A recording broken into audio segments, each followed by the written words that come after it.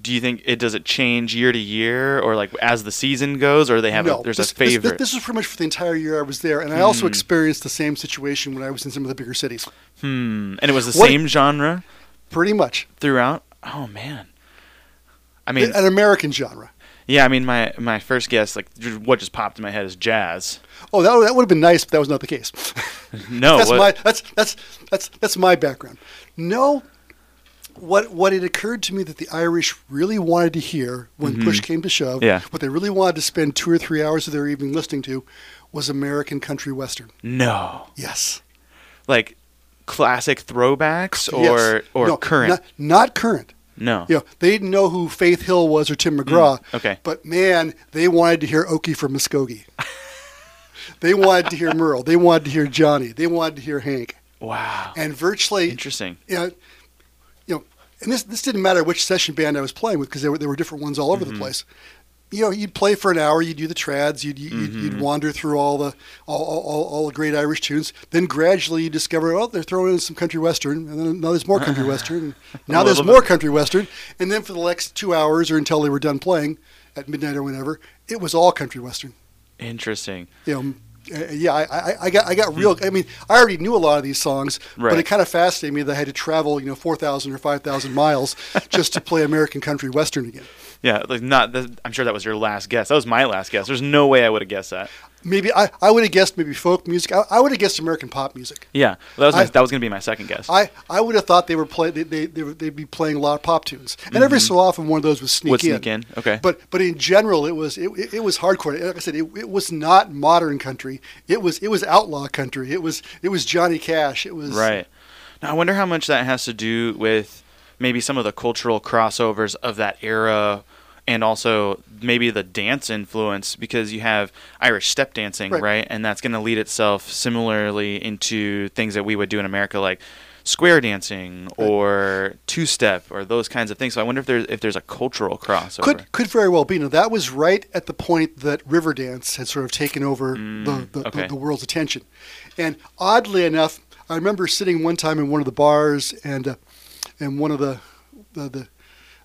Ulan pipe player, which is kind of like it's a pipe, but it's not you don't blow into it, you actually play. He was actually talking about, well, we normally stop playing trad at this point now, but we're going to play a few more pieces because Riverdance. Because Riverdance. Yeah. Because Riverdance was so hot at that point, and virtually it was the thing everywhere. Mm-hmm. And so they were playing a little more. I think I only saw Irish step dancing one time when I was over there. And that was an event at one of the social halls, and they of course tried out the 5 or 6 young children. They did the step dance thing. Right. And, well, I think I have not seen Riverdance in person. Right. I've seen, of course, videos, but I have seen a full scale Irish step dance production. It's actually one of the things that got me into dance originally. Cool. Aside from, it's very elaborate. It's very elaborate. It's very high energy. It's very entertaining. Yep. And I would imagine the people that you were, rubbing shoulders and elbows with there were really proud. They were incredibly proud of the fact that basically between that, and that was not long after Titanic came out, and there was the Irish scene in there. Mm-hmm. Yeah, there was definitely a very strong sense of pride that Irish music was sort of conquering the world at that point. Mm-hmm. Well, I think it's similar to any locality, right? Yeah. Like if there's something that's from your home and it goes into the national spotlight, that there's this sense of pride and ownership in a way, right? And what I learned very quickly was that they could say something bad about Michael Flatley, but I couldn't. You could not. Yeah. He's our boy. even though he's from Chicago and had spent maybe 20 minutes in Ireland in his entire life, he was still, he's Irish. That's our guy. Right. Yeah. And like you said, you look like the Lucky Charms guy. I don't agree with that, but I have red hair. Yes, I look like Lucky Charms. Yeah, and Leprechaun. I also not anymore. I don't have any hair now, but I don't know if you can see in the beard. I had red hair growing up, and a lot of people just automatically assumed that I was Irish. And we did my I've done my 23andMe. I have almost none. I have about 15%. 15%. I have mostly Scottish. When actually, there's a lot of Red Ear people in Scotland too. Mm-hmm. But yeah, and though oddly enough, I do have distant relatives not far from where I was staying in Ireland, and I kind of tracked them down. And part of the problem was my Irish relatives were the wrong kind of Irish relatives. Now, what does that mean? Wrong kind of Irish? They were basically. First of all, it's hard to separate, particularly in the northern part of Ireland, Right. the Scottish influence, because there's so much back and forth. But the reality was, my Irish relatives arrived in Ireland from Scotland in the 1600s. I see. In fact, they would always refer to me, "Oh, he's that planter." Yeah, because no, Right. But it was always kind of like he's So even though I had relatives in that area, they were always kind of they didn't descend from the right Irish. They descended from the Scots Irish. And it's interesting because we were just talking about stereotypes not existing, that we would imagine, but it sounds like that stereotype or some of those things that we hear stories about is very real. One thing I did learn, my grandmother, who was mostly Scottish, so she had a little Irish in her, used to always hold grudges for long periods of time. And she'd say, "Well, that's how they did it in the old country." And I would whatever. Yeah. Well, yeah, In fact, one time I actually had supper at a certain family's house, and then all of a sudden the next day, other people wouldn't talk to me. And it's like, well, why? Well, it's because you shouldn't have had supper with blah, blah, blah. Oh, really? Why? Well, back in 1787. Yeah. Oh, come on. Seriously? But she was right. Yeah. A grudge does not get good until the 2nd century. Or 3rd century. 3rd century. Or 4th century. Well, and I can imagine some of those grudges. There's one thing to have dinner with the wrong person. Some of those grudges are based on things that are absolutely horrific. Horrific things, yeah. Horrific that did indeed happen 400 years previously. Right, but I can just see the ripple effects of that. Just going back to a lighter subject for a moment, but like St. Patrick's Day has all this myth and legend surrounding it, but that's there was a real events that happened that we're still celebrating. Though it is kind of fascinating to me that in a lot of ways I would say, well, how come you're not doing X for St. Patrick's Day? And they'd say, that's a Yank thing. That's a Yank thing. Yeah, it was all about Not that Americans had ruined St. Patrick's Day, but clearly the diaspora in America had changed it dramatically from what it traditionally was. Now that said, I've seen recent photographs and stories that clearly now the Irish are saying, well, if the Americans are going to party and get drunk, we might as well too. So take advantage. It has changed. But certainly for generations, it was a very somber, very religious-oriented holiday. Yeah, sounds more like Easter. Exactly. So what would a typical St. Patrick's Day look like in Ireland when you were there? Like, what's a day in the life of an Irish St. Patrick's Day? Basically, what I experienced, and of course, I was only there for one St. Patrick's Day. Okay. But what I experienced, this was in 1999, early 1999. Okay. What my experience was, everyone went to church in the morning. Then there was actually a procession through town. But not a parade. Not a parade. It was a procession. It was led by several local priests. A lot of the folks who were dressed nicely, and everyone, and no singing, no dancing, no. Basically through town for an hour or so. Then a lot of folks actually went to another mass in the afternoon, and then a lot of the people families gathered. Okay. And had special meals. But the bars were indeed open. Of course, right? And I think people went to the bars that evening and played music and did kind of the normal thing.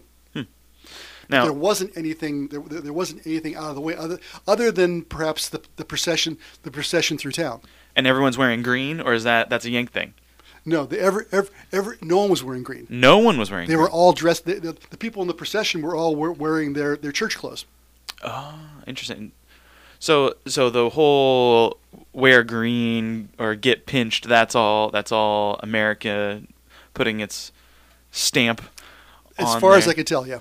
Interesting. It's about as Irish as traditional Lucky Charms. Oh, they don't eat that for breakfast every day in Ireland? No, though I did see it in some of the stores, so apparently some people eat it, but so the Irish like their sugar. They wouldn't necessarily consider that offensive. No.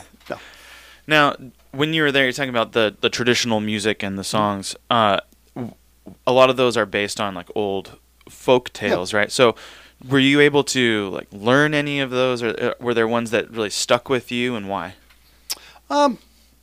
What I found interesting from a musician standpoint is that all the songs were essentially the same song with different melodies. Okay. Basically, for example, I mean, there's a reason why penny whistles are in the key of D, because 98% of the songs over there are in the key of D. Okay. I mean, yeah. if they're not, they're in the key of A. And basically what they would do is they would start a song, Mull of Kintyre, or whatever the song is, in D, and then about halfway through they'd morph into another song, also in D, and then another, and you could. It was almost kind of like Indian raga music, and the one song would last like, an hour. Right. They don't. Okay. They all like a good rendition of Danny Boy, but they don't want to play it very much. But they don't want to play it, yeah, because it's overplayed. I would imagine. Exactly. Yeah. And most of the songs that we know are songs that you very rarely hear over there. Mm-hmm. In fact, the 4 or 5 that I kind of tried to learn, I got to learn something flute before I go there. I don't think they ever played. Really? And they do like. Here's a connection. So I grew up playing a lot of jazz. And one of the ways that the jazzers would differentiate between people who shouldn't be on stage with them is they'd call kind of weird, unusual, odd songs. Okay. Or in those cases, in jazz cases, weird key signatures, weird tempos, something that you're not used to. Say, get out of here. They would do that at the session deals, at the sessions. The pub bands, by calling very obscure songs. Okay. There was a famous Irish harpist named Turlough O'Carolan, who wrote a great many famous tunes, but he also wrote like 9,000 unfamous tunes. Unfamous tunes, yeah. And you'd be there, and all of a sudden they'd go, "O'Carolan, my bonny lass in the what?" And you see people like scrambling. What is that one? What is that one? What's it? Usually one person would know the melody. And I've got the melody. They play the melody, and then the key never changed, so you weren't totally lost. But there was a lot of dancing around like that, and how many obscure pieces by O'Carolan do I know, or how many and that's how they kind of set their pecking order. And the same song or similar song with a different melody, different lyrics thrown in there. Yes. So how often were you playing the saxophone versus the flute during these sessions? Because I imagine the sax doesn't really fit into the timbre of the Irish band. Well, okay, so in typical Irish fashion, and granted, there were flute players over there who were better than I was. They would often say, hey, grab that shiny thing, dude. And they'd say, and one thing they liked, particularly as we were kind of morphing into country music and things away from traditional, was they actually wanted to hear improvisation. Oh, interesting. And they'd say, hey, play sax on this one. Grab your saxophone. And so I'd grab my saxophone and play. Yeah. And every so often they'd just say, hey, we're not going to play. We just want you to improvise for a while. Just improvise? Yeah. Fun. And then they go get drinks, and I'd sit there. I'd play a couple of improvised jazz tunes a cappella, and they'd be hoisting a couple while I did that. That was their break time. Right. They really wanted to hear that. And actually, there was a strong appreciation from most musicians I met over there of American jazz. They understood it. I think what it came down, and some of them actually enjoyed playing it. The audience, though, wanted to hear country western. Certainly by about 10 o'clock at night, it was I'm in my cups, as they say. Right. Sing me a sad song about love lost, and we'll go with that. Oh, my darling Clementine, or something like that. Yeah, exactly. Something really sad. You know what's an interesting song from that genre that I always think of as a happy song that I didn't realize was such a sad song is "You Are My Sunshine." Yeah. I recently listened to that and was following along with the lyrics because we were trying to sing it to our daughter. Like, oh, we'll learn the whole song because we just know the chorus. That's such like a nice song, like "Oh, You Are My Sunshine." I'm reading through that, it's a sad song. It is, yeah. Well, it's kind of like if you read all the different verses of "This Land Is Your Land." Oh yeah, starts off very patriotic, and then about 2 or 3 choruses, it's like, whoa, this is kind of dark. Dark, yeah. Well, and it's fun too. A lot of music, and it sounds like you were playing a lot of that there. It's in a major key, the music, but the lyrics are either really dark or sad or somber or something like that. And I mean, I think you can see in Irish culture that would be really prevalent for the history that they've gone through, and it's also very prevalent in American culture because of and we share that kind of bond with them in that way. So what other places have you lived outside of Ketchikan? Because you're from here. Yeah, I was born and raised here. Born and raised here, but you've lived in Ireland, and you've been in and out, right? Yeah. Yeah, well, initially, I went to high school here. I went to school here. Graduated from high school here. Go Kings. Went to Los Angeles. Oh, okay. I was down there going to music school for several years. Came back to Ketchikan. Lived in Juneau for a while. Worked for the state. Came back to Ketchikan. Mm-hmm. Went to Boston for almost 7 years. Mm-hmm. Speaking of Irish towns. Yeah, exactly. Went to Boston for about 7 years, mm-hmm. 6 years.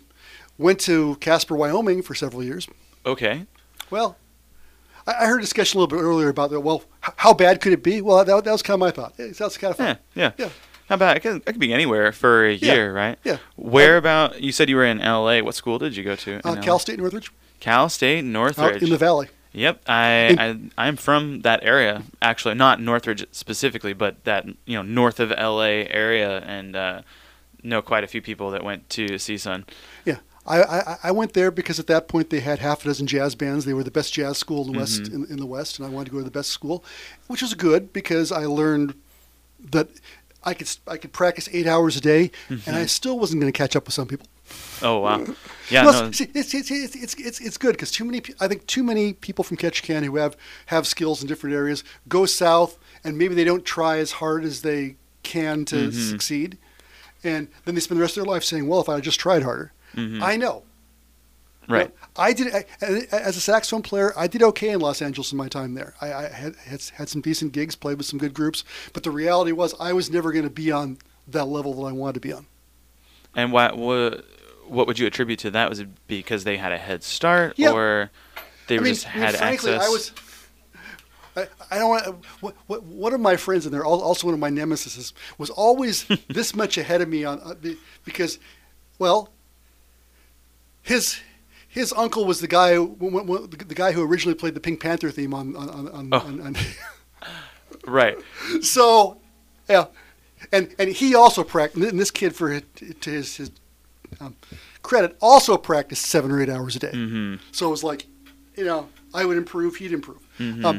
When I first got there were 109 other freshman saxophone players.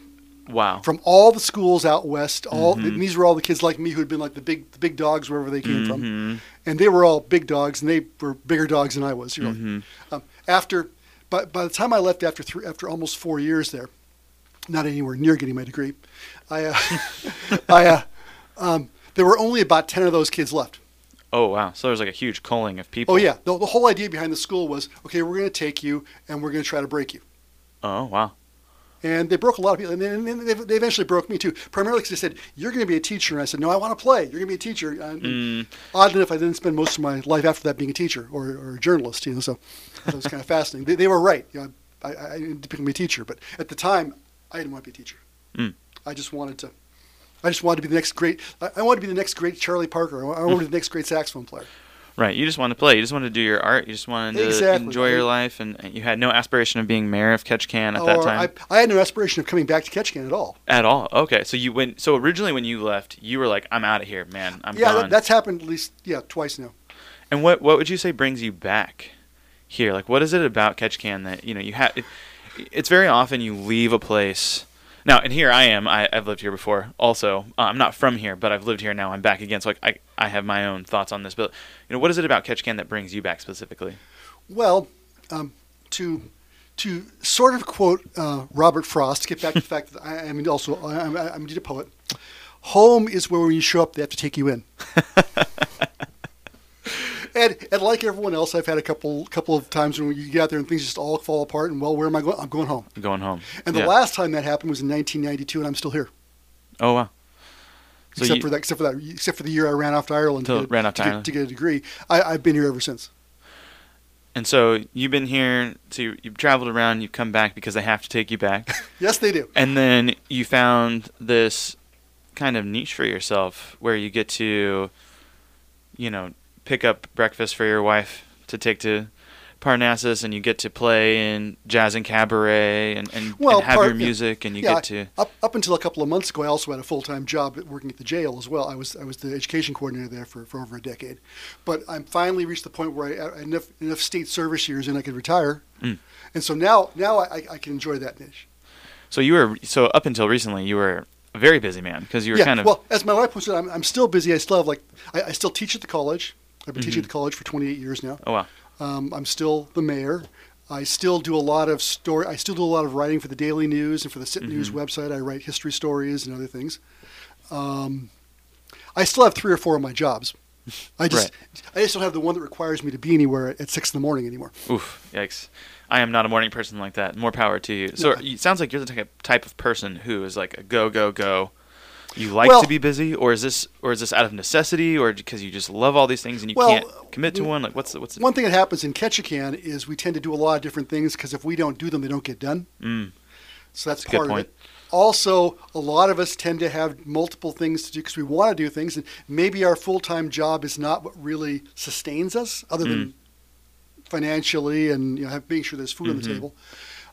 For me, making music, for me writing, and actually this is going back to the music thing. This is how I knew when it was time to leave music.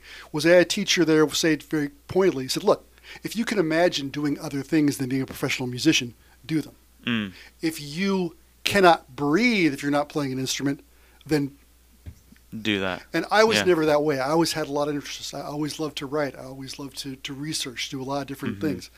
And to act. There were a lot of things I enjoyed doing. Music was just one of those. So it was when push came to shove, it was easy to say, I can imagine other things. The thing I could not imagine not doing is writing. I mean, even today, if I sit down and start working on a story, I'll look and go, wow, 2 hours went by. It's the best feeling. I was totally in the zone. And to me, that's, there are times I'm playing an instrument for some performance, I'm going, how long? How much longer? How much longer? Yeah, checking your watch in the clock. Yeah. That never happens when I'm writing. So obviously, writing is what I'm meant to do. And so that's a deep felt passion of yours. That's something I have no more control over than breathing. I like that. Not to go back and just keep back on the music. I was just going to ask you, because it sounds like you've traveled and you've played here in Ketchikan quite a bit. What are some of your favorite places to play? And I'm going to make that a 2-part.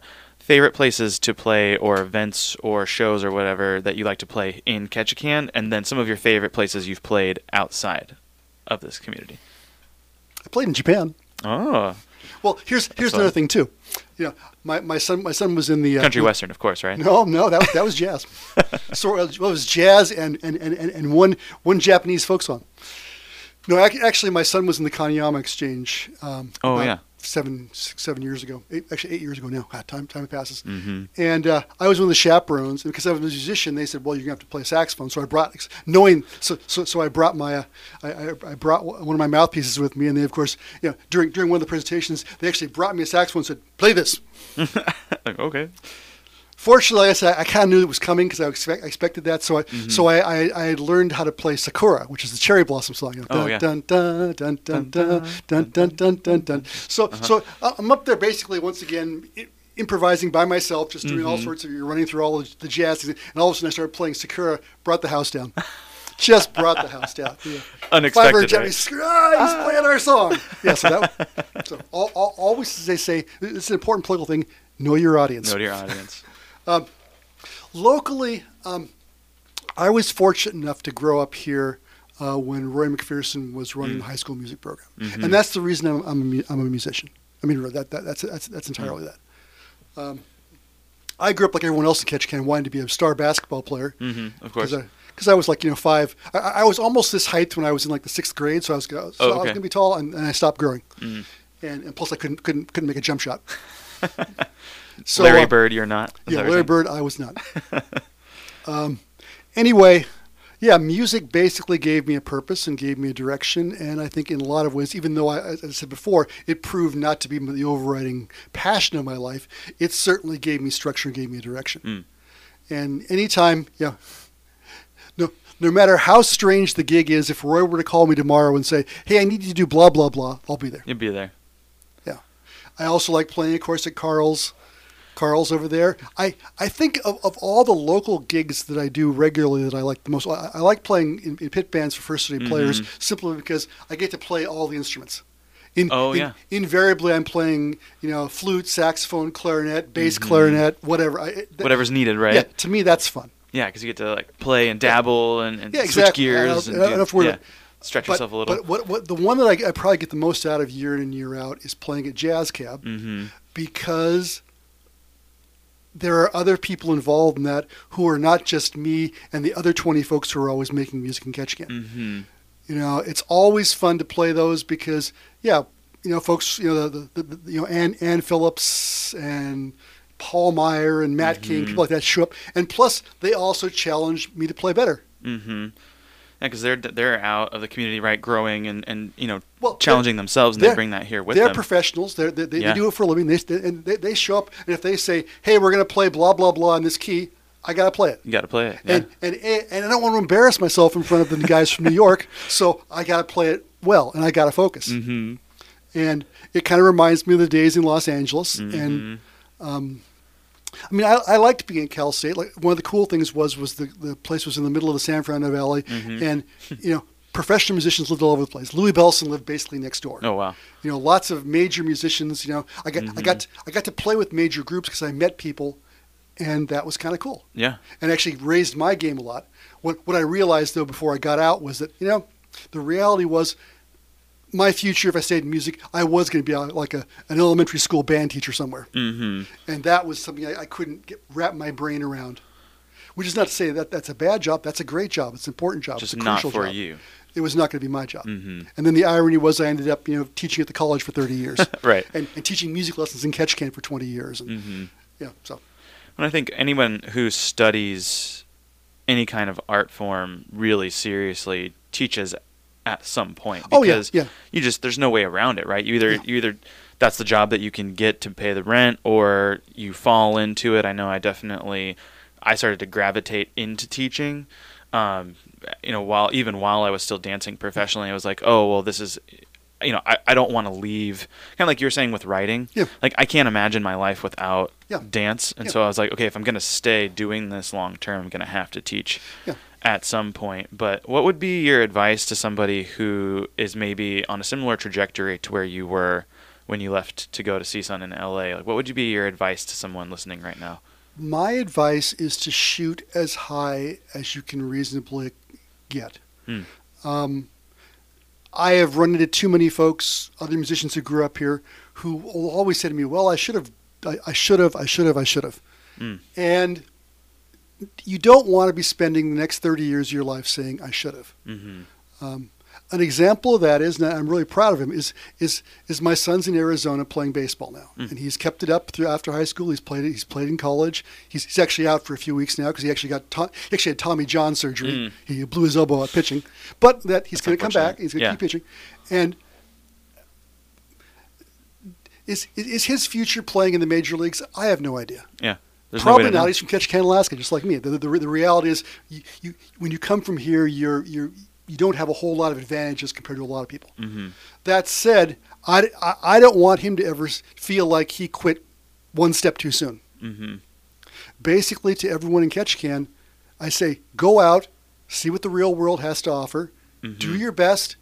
If it doesn't work out, you can always come home. They have to take you in. We have to take you in, and we're glad to take you in. And actually, it was funny because several years ago, when I was first the borough mayor back in 2008 or 9, I was the commencement speaker at KI. He goes, well, KI graduate, mayor, let's make him. Yeah. And I got up there, and my main statement was, okay, you've graduated, get out of here.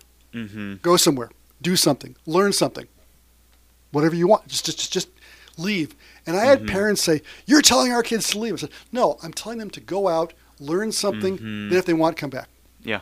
Don't just say Ketchikan's the best place in the world without having been to the rest of the world. Go out, see what's there. Then if you really want to come back and improve our community by bringing back what you learned from the outside. Yeah, no, I think that's really, really great advice. That was controversial because you're telling our children to leave. well, yeah, but I'm also telling them to come back. Mm-hmm. They didn't hear the come back part, I guess. Yeah, I mean, it's kind of like with the, not to tie back into the last thing, but with the race to Alaska, and you have to leave your safe harbor sometimes. Absolutely. You can't just stay in Thomas Basin. You got to go out and explore, but that doesn't mean that you can't come back home to your lighthouse and I totally get it when back. people tell me that Ketchikan is the best place in the world and they couldn't imagine living anywhere else and they want to live here. 100%. I get that. That said, I always say, well, what do you have to compare it to? Mm-hmm. Yeah. Mm-hmm. Yeah. What's your frame of reference? What's your scope? When I grew up in Ketchikan, people didn't travel, and this is back in the '60s, so it was back a ways. People didn't travel as much as they travel now. Right. I had high school classmates who'd never been to Wrangell. Oh, wow. I still remember going on a band trip to Washington, Oregon, and we had to stop the bus by a field of cows and bulls because several of the people in the band had never seen cows and bulls. They'd never seen a cow before. Yeah, so we had to stop. Oh, cow! Like, the beef you eat at the restaurant, the steak. That's where it comes from. That's where it comes from. And to me, that always strikes me as kind of a narrow life. Mm. But that's my opinion. Mm-hmm. Well, and I think there's something to be said for being, proud of your hometown and having, like you said, and wanting to live somewhere, especially somewhere that's as awesome as Ketchikan. I mean, it's nothing like I don't know if you ever heard of Santa Clarita, California. Yes, I did. They call Santa themselves Clarita Wash. Yes, they call themselves Awesome Town. Oh, well, of course. Every town is Awesome Town. But even somewhere like that, I mean, the difference I think between someplace like Ketchikan and someplace like Santa Clarita is you could grow up in Santa Clarita, but you're gonna go to another area because you can just drive there, right? Yeah. And it's so difficult sometimes to get off the rock, as we were saying earlier. It's not Alcatraz, and it's not a prison, but sometimes it's difficult to get out of here. And people who find the means, I mean, even if you were to go on a vacation somewhere and just soak up the sun and just know what that feels like, or go somewhere for fun, go to Seattle and just experience that next tier of something, like, because we have really great art here in Ketchikan. Like, we have some of the best art in the world, honestly. I mean, when you look at some of the things that we have here, like Wearable Art Show, or even Jazz Cab, and like some of the stuff that Ketchikan Theater Ballet does and First City Players does, we have some of the best art in the world. But you have to, like you said, you have to have that reference for it. Like, what makes it good? Like, it's not even to compare it and say, oh, this thing is better in this other place. It's like, why is Jazz Cab and why is Wearable and why is our Nutcracker like so good? Like, what makes it that way? Well, we make our own fun. Exactly. Because we have to. We have to. We have no choice. We don't have any choice. We have, it's a natural pressure. So you have intensely creative people in this town who do things. Oh, by the way, I just remembered a particular gig that I really enjoyed. I was in high school, and actually, I actually had to fill in several times with KTB because there were never enough guys. So Mrs. Klepser would always grab like 4 or 5 of us and say, stand there and do this, move this, move. But one time, she actually moved me. She said, "You're going to do music," and they had this piece. There was this jazz piece. Okay. And I basically improvised saxophone for like about 30 minutes while the dancers danced around. That's awesome. And that was cool. That is really cool. That was a good gig. Well, we'll have to stay in touch. I know we will, because I would love to recreate some of that stuff. I love talking to Virginia Klepser about her whole story. I'll have to get her in here at some point if I can. She's super busy, but if I can, that would be amazing. She's an amazing woman. And Dave, sounds like you're an amazing guy. You obviously are. You've lived an amazing life. I learned a lot about you. I know, you can know someone for a long time. You can look them up online or look at your Facebook and see your about info. But how many people knew that you lived in Ireland? How many people knew that story about CSUN and all of those things? So I just want to say thank you for joining me today, and I hope to have you back soon. Absolutely. And just call. Yeah, of course. And to all of you out there. And happy St. Patrick's Day, folks. Happy St. Patrick's Day. You heard it here from the mayor of the sailing Officially. capital of Alaska. There we go. And we're going to get you back to the hits here on KTKN and KetchikanRadio.com. Thanks for tuning in to First City Forum. I'm your host, Zach. Have a great, safe, wonderful St. Patrick's Day weekend.